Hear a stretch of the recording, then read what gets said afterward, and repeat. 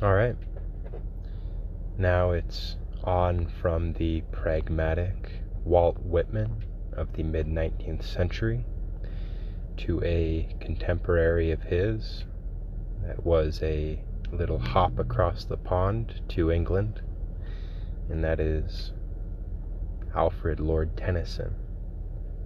This will be Ulysses, lines 100 to 127.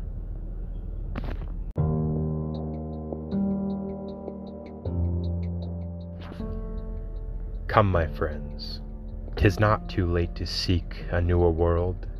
Push off, and sitting well in order smite the sounding furrows. For my purpose holds to sail beyond the sunset and the baths of all the western stars until I die. It may be that the gulfs will wash us down.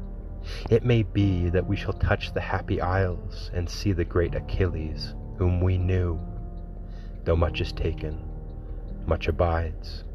And though we are not now that strength which in old days moved earth and heaven, that which we are, we are.